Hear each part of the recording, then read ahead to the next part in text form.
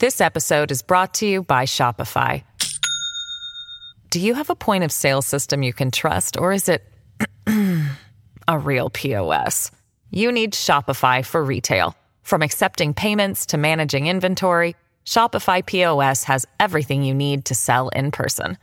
Go to shopify.com/system, all lowercase, to take your retail business to the next level today. That's shopify.com/system.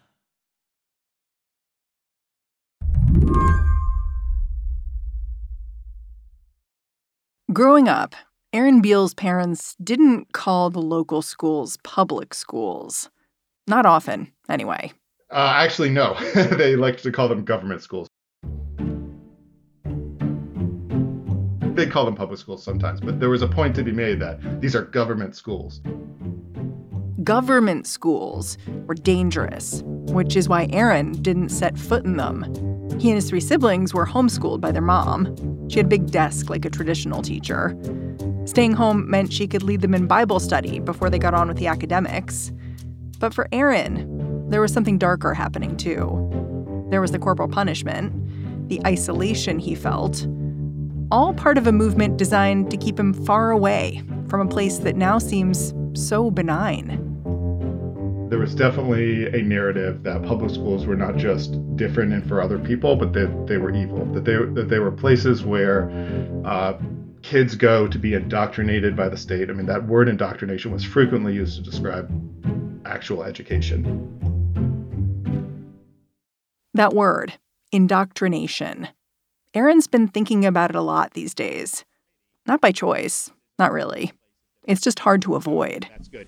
Following woke indoctrination in our schools, that is a road to ruin for this country, and we're not going to let it happen in Florida. We will stop the radical indoctrination of our students and restore patriotic education to our schools. Aaron looks around and he can see how the terms of the debates the rest of us are having right now about what kids can learn and how they learn it.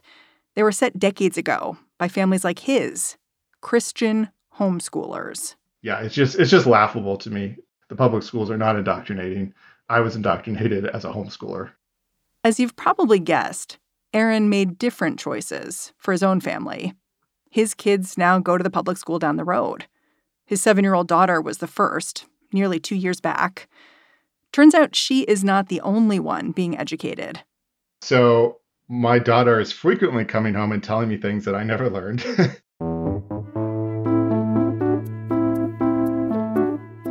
So she said things like,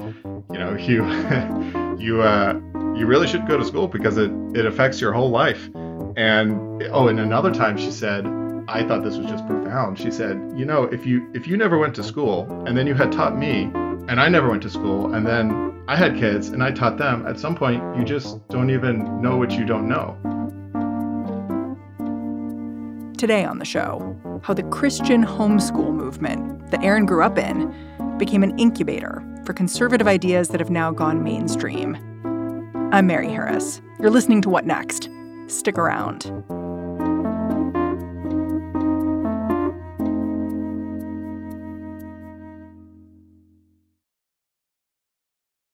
This episode is brought to you by Discover.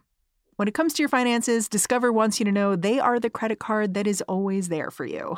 With 24/7 U.S.-based live customer service, everyone has the option to talk to a real person anytime, day or night. Yep, that means no more waiting for, quote, normal business hours just to get a hold of someone. We are talking real service from real people whenever you need it. Get the customer service you deserve with Discover. Limitations apply. See terms at discover.com/creditcard. This podcast is brought to you by Progressive Insurance. Whether you're driving, cooking, or doing laundry, Progressive knows the podcasts you listen to go best when they're bundled with another activity. Much like how their Progressive home and auto policies go best when they're bundled.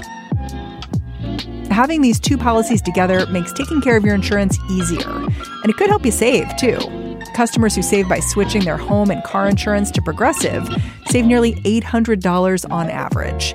That's a whole lot of savings and protection for your favorite podcast listening activities, like going on a road trip, cooking dinner, or even hitting the home gym. Yep, your home and your car are even easier to protect when you bundle your insurance together.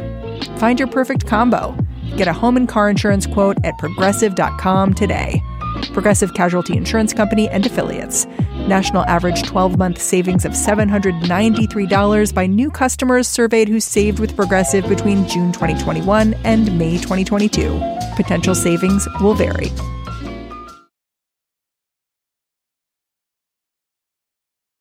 I first heard Aaron Beale's story from a reporter at the Washington Post named Peter Jamison.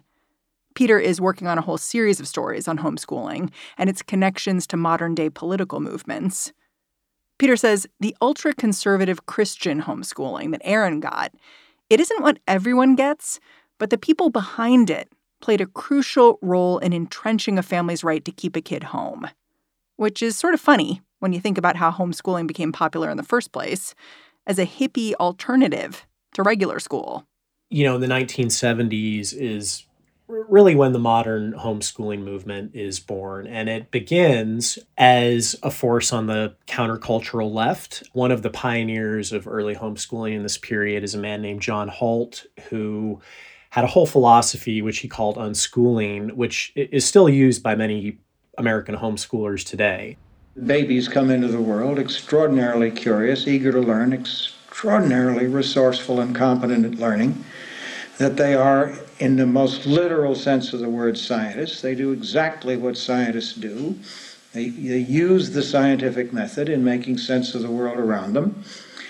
And then they get to a certain age, which may be as young as 3, but in any case, the age of school, and this process is turned off by adults who think they are now going to direct and control the learning of these children, who they treat them like empty receptacles into which they are going to pour whatever learning they think they ought to have. The idea was essentially that you're liberating children from any structure of formal education, taking them out of the regimented public school setting and allowing them to pursue their interests in a way that is both more fulfilling and more effective.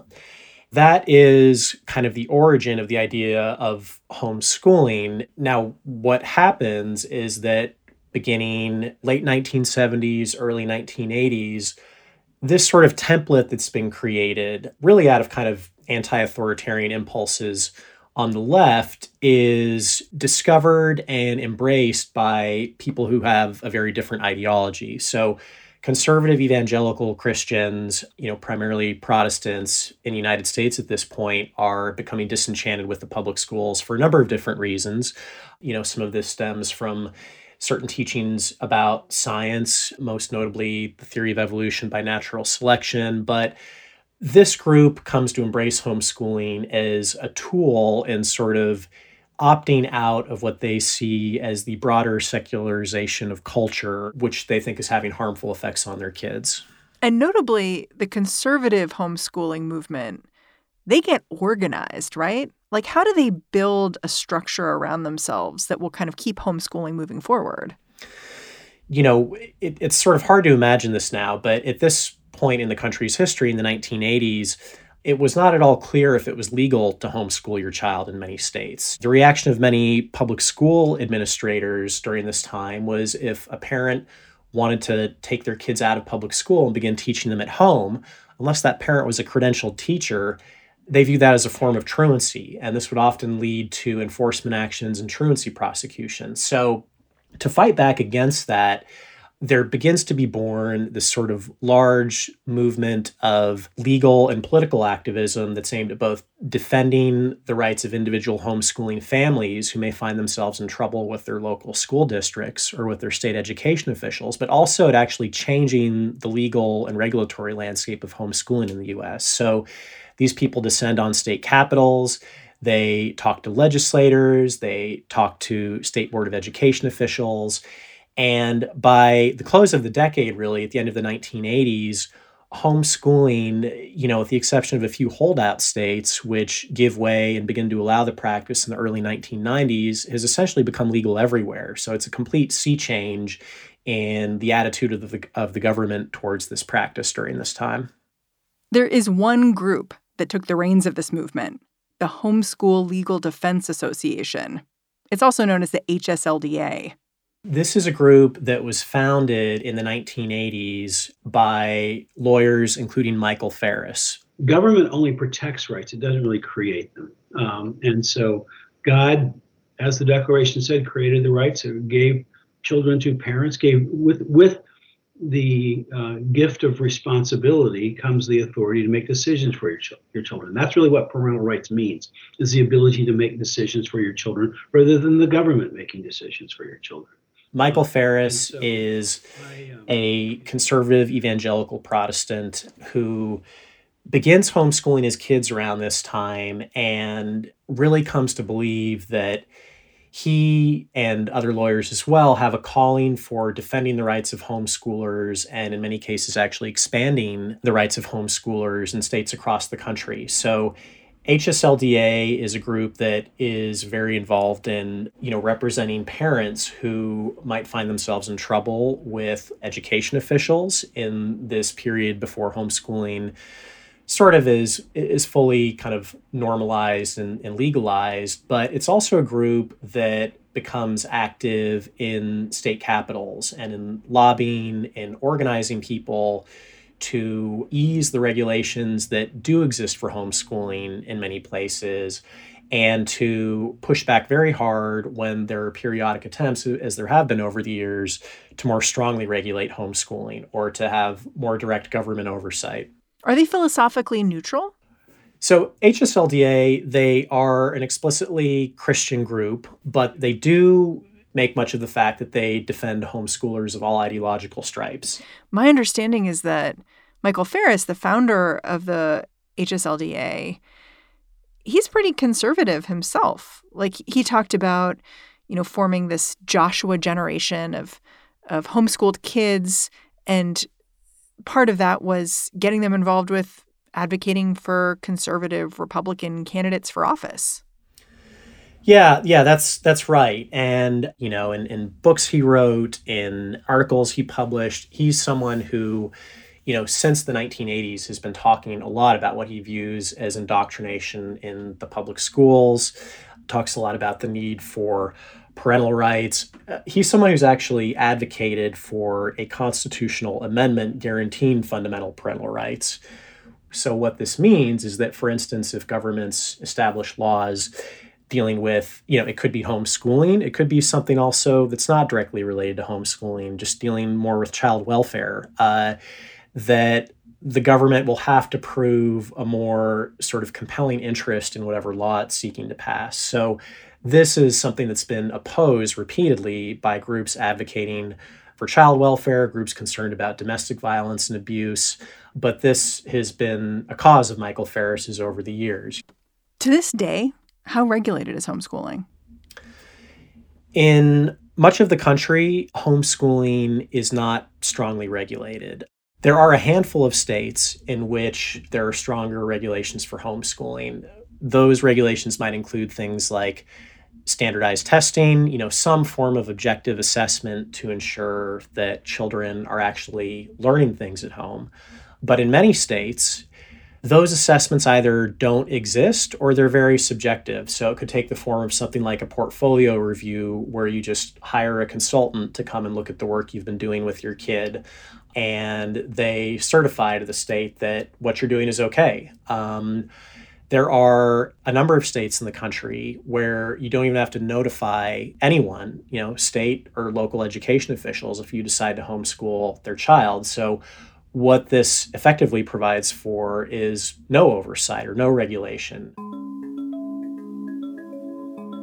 Homeschooling is really the only way in modern society you can legally prevent your child from ever having contact with another adult. So when kids don't have contact with mandated reporters at their schools who might report child abuse, or when they don't have contact with doctors, this can create situations where potentially very, dangerous and sometimes lethal child abuse is possible. After the break, one family's break from Christian homeschooling and a possible sea change in the movement.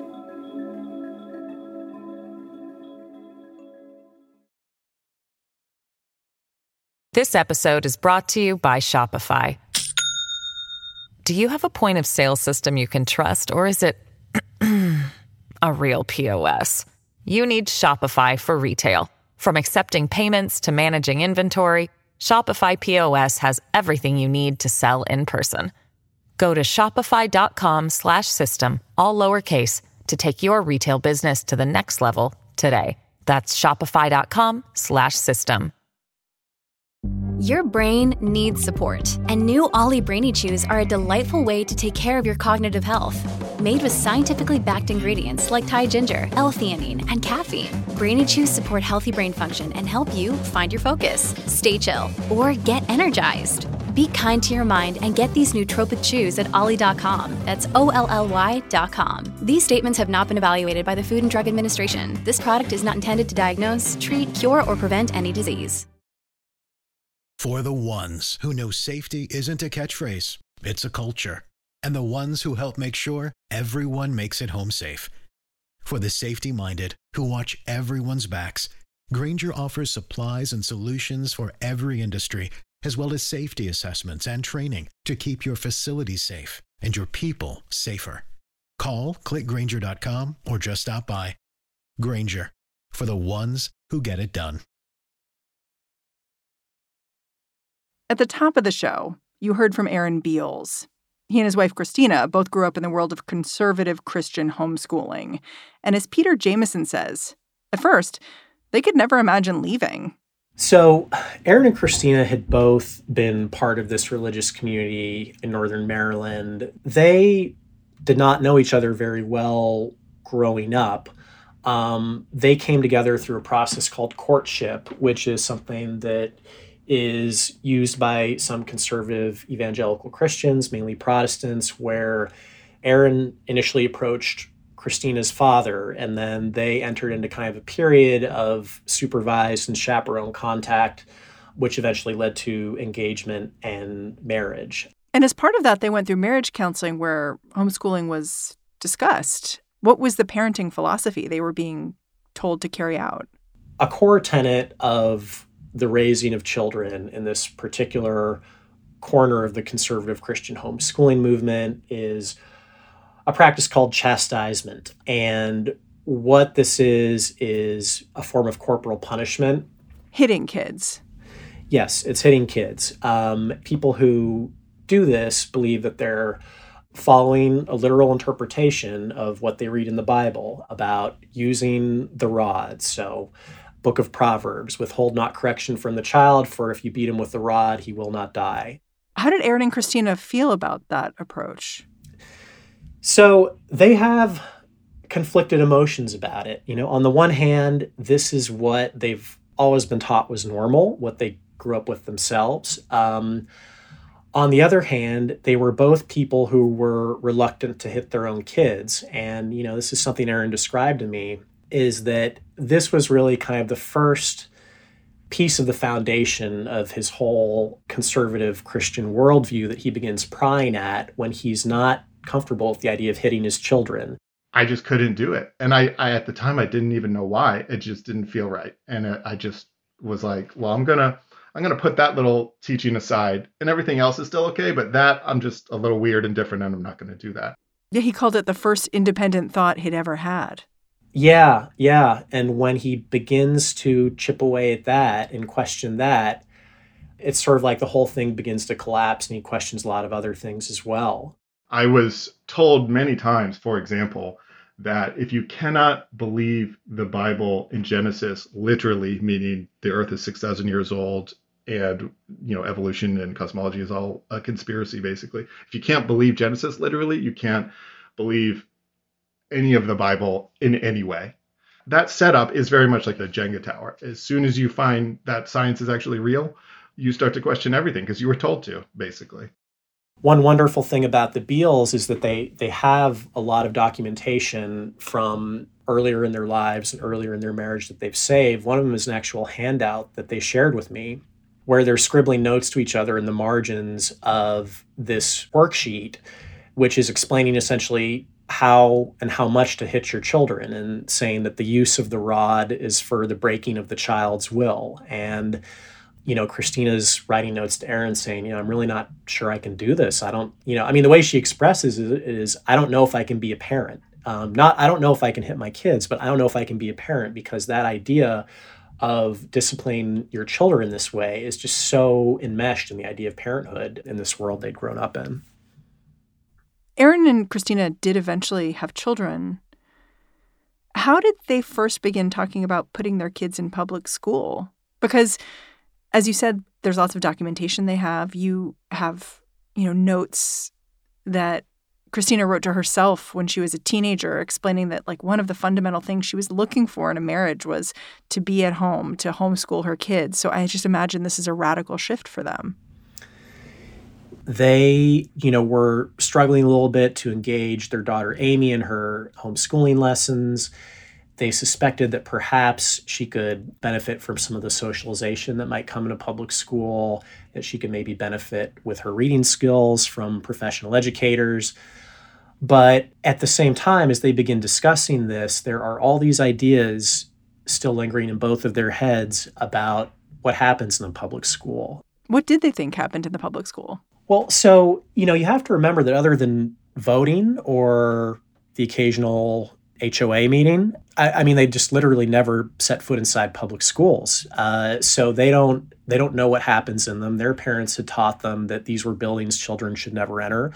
The term often used in this corner of the homeschooling movement is government schools. So, they had grown up believing these are essentially indoctrination camps that are attempting to subvert Christian families and kind of, subvert what they were taught was the Christian heritage of the United States. And so, they'd begun to drift away from that belief at this point, but it's still a very hard decision to make. They'd grown up hearing that kids are, taught to hate Jesus, that they're raped in the bathroom, that they'll be bullied incessantly, just largely speculative threats that they were told children are exposed to in public schools. So it was a huge thing. The story opens with the scene of Aaron and Christina gathering with these other parents who are saying goodbye to their kids in front of Round Hill Elementary School, which is a reputable public elementary school in Loudoun County, Virginia.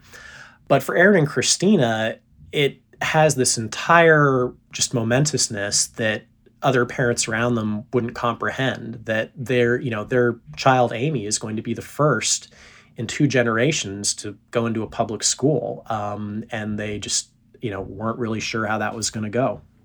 It's interesting because you spoke to Michael Farris, the guy who founded the Homeschool Legal Defense Association, and you put to him the story that Aaron and Christina told you about leaving the homeschool movement for their own kids.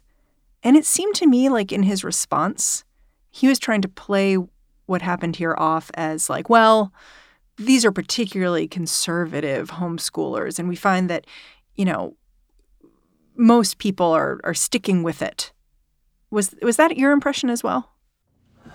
Yes, I think that Michael Farris's response to this, what he told me is that these people are the fringe of the fringe.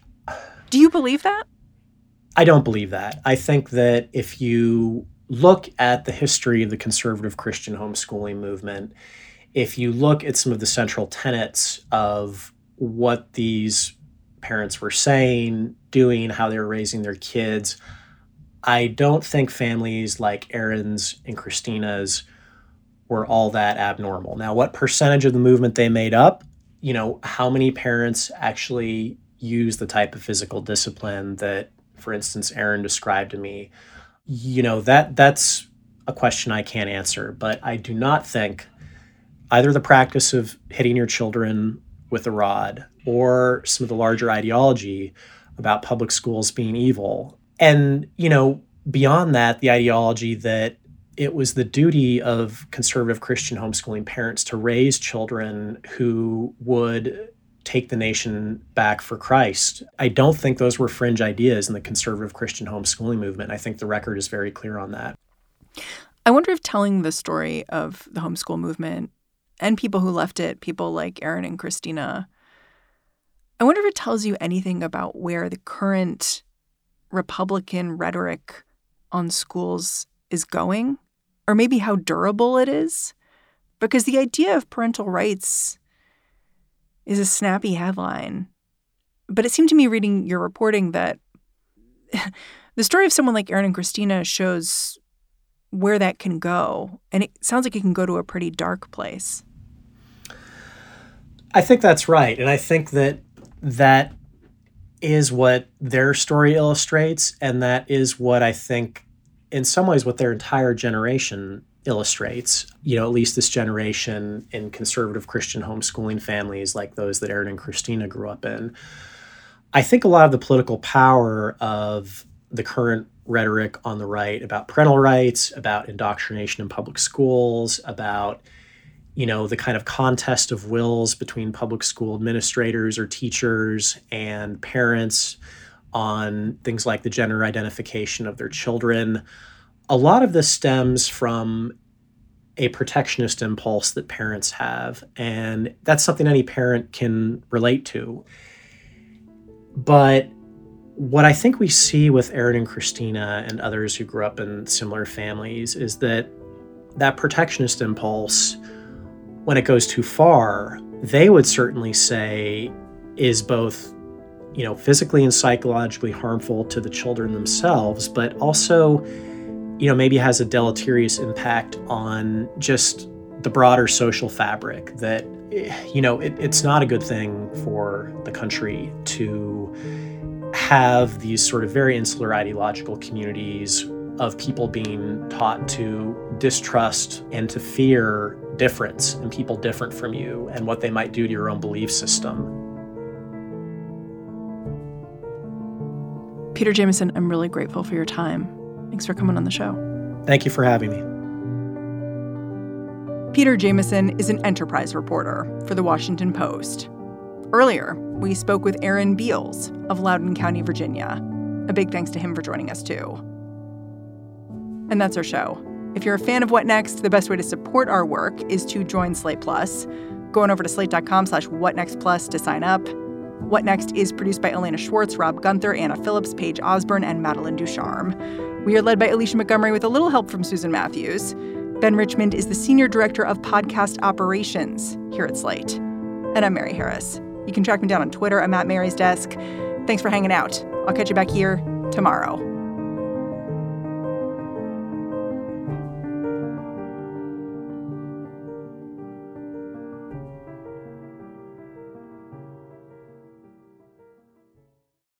When you need mealtime inspiration, it's worth shopping Kroger, where you'll find over 30,000 mouth-watering choices that excite your inner foodie. And no matter what tasty choice you make, you'll enjoy our everyday low prices, plus extra ways to save, like digital coupons worth over $600 each week. You can also save up to $1 off per gallon at the pump with fuel points. More savings and more inspiring flavors make shopping Kroger worth it every time. Kroger, fresh for everyone. Fuel restrictions apply. It's Opinion Palooza season here at Slate. I'm Dahlia Lithwick, the host of Amicus, Slate's podcast about the courts and the law and the Supreme Court. As this Supreme Court term hurtles towards its close, the justices are handing down decisions that will shape our politics and our lives for years and decades to come. My team and I are putting out analysis of the biggest cases just as quickly as we can, bound to our closets and fire up our laptops to speak to you. From presidential immunity to social media content regulation to domestic abusers' gun rights, we will be here unpacking the news for you. Listen to Amicus wherever you get your podcasts.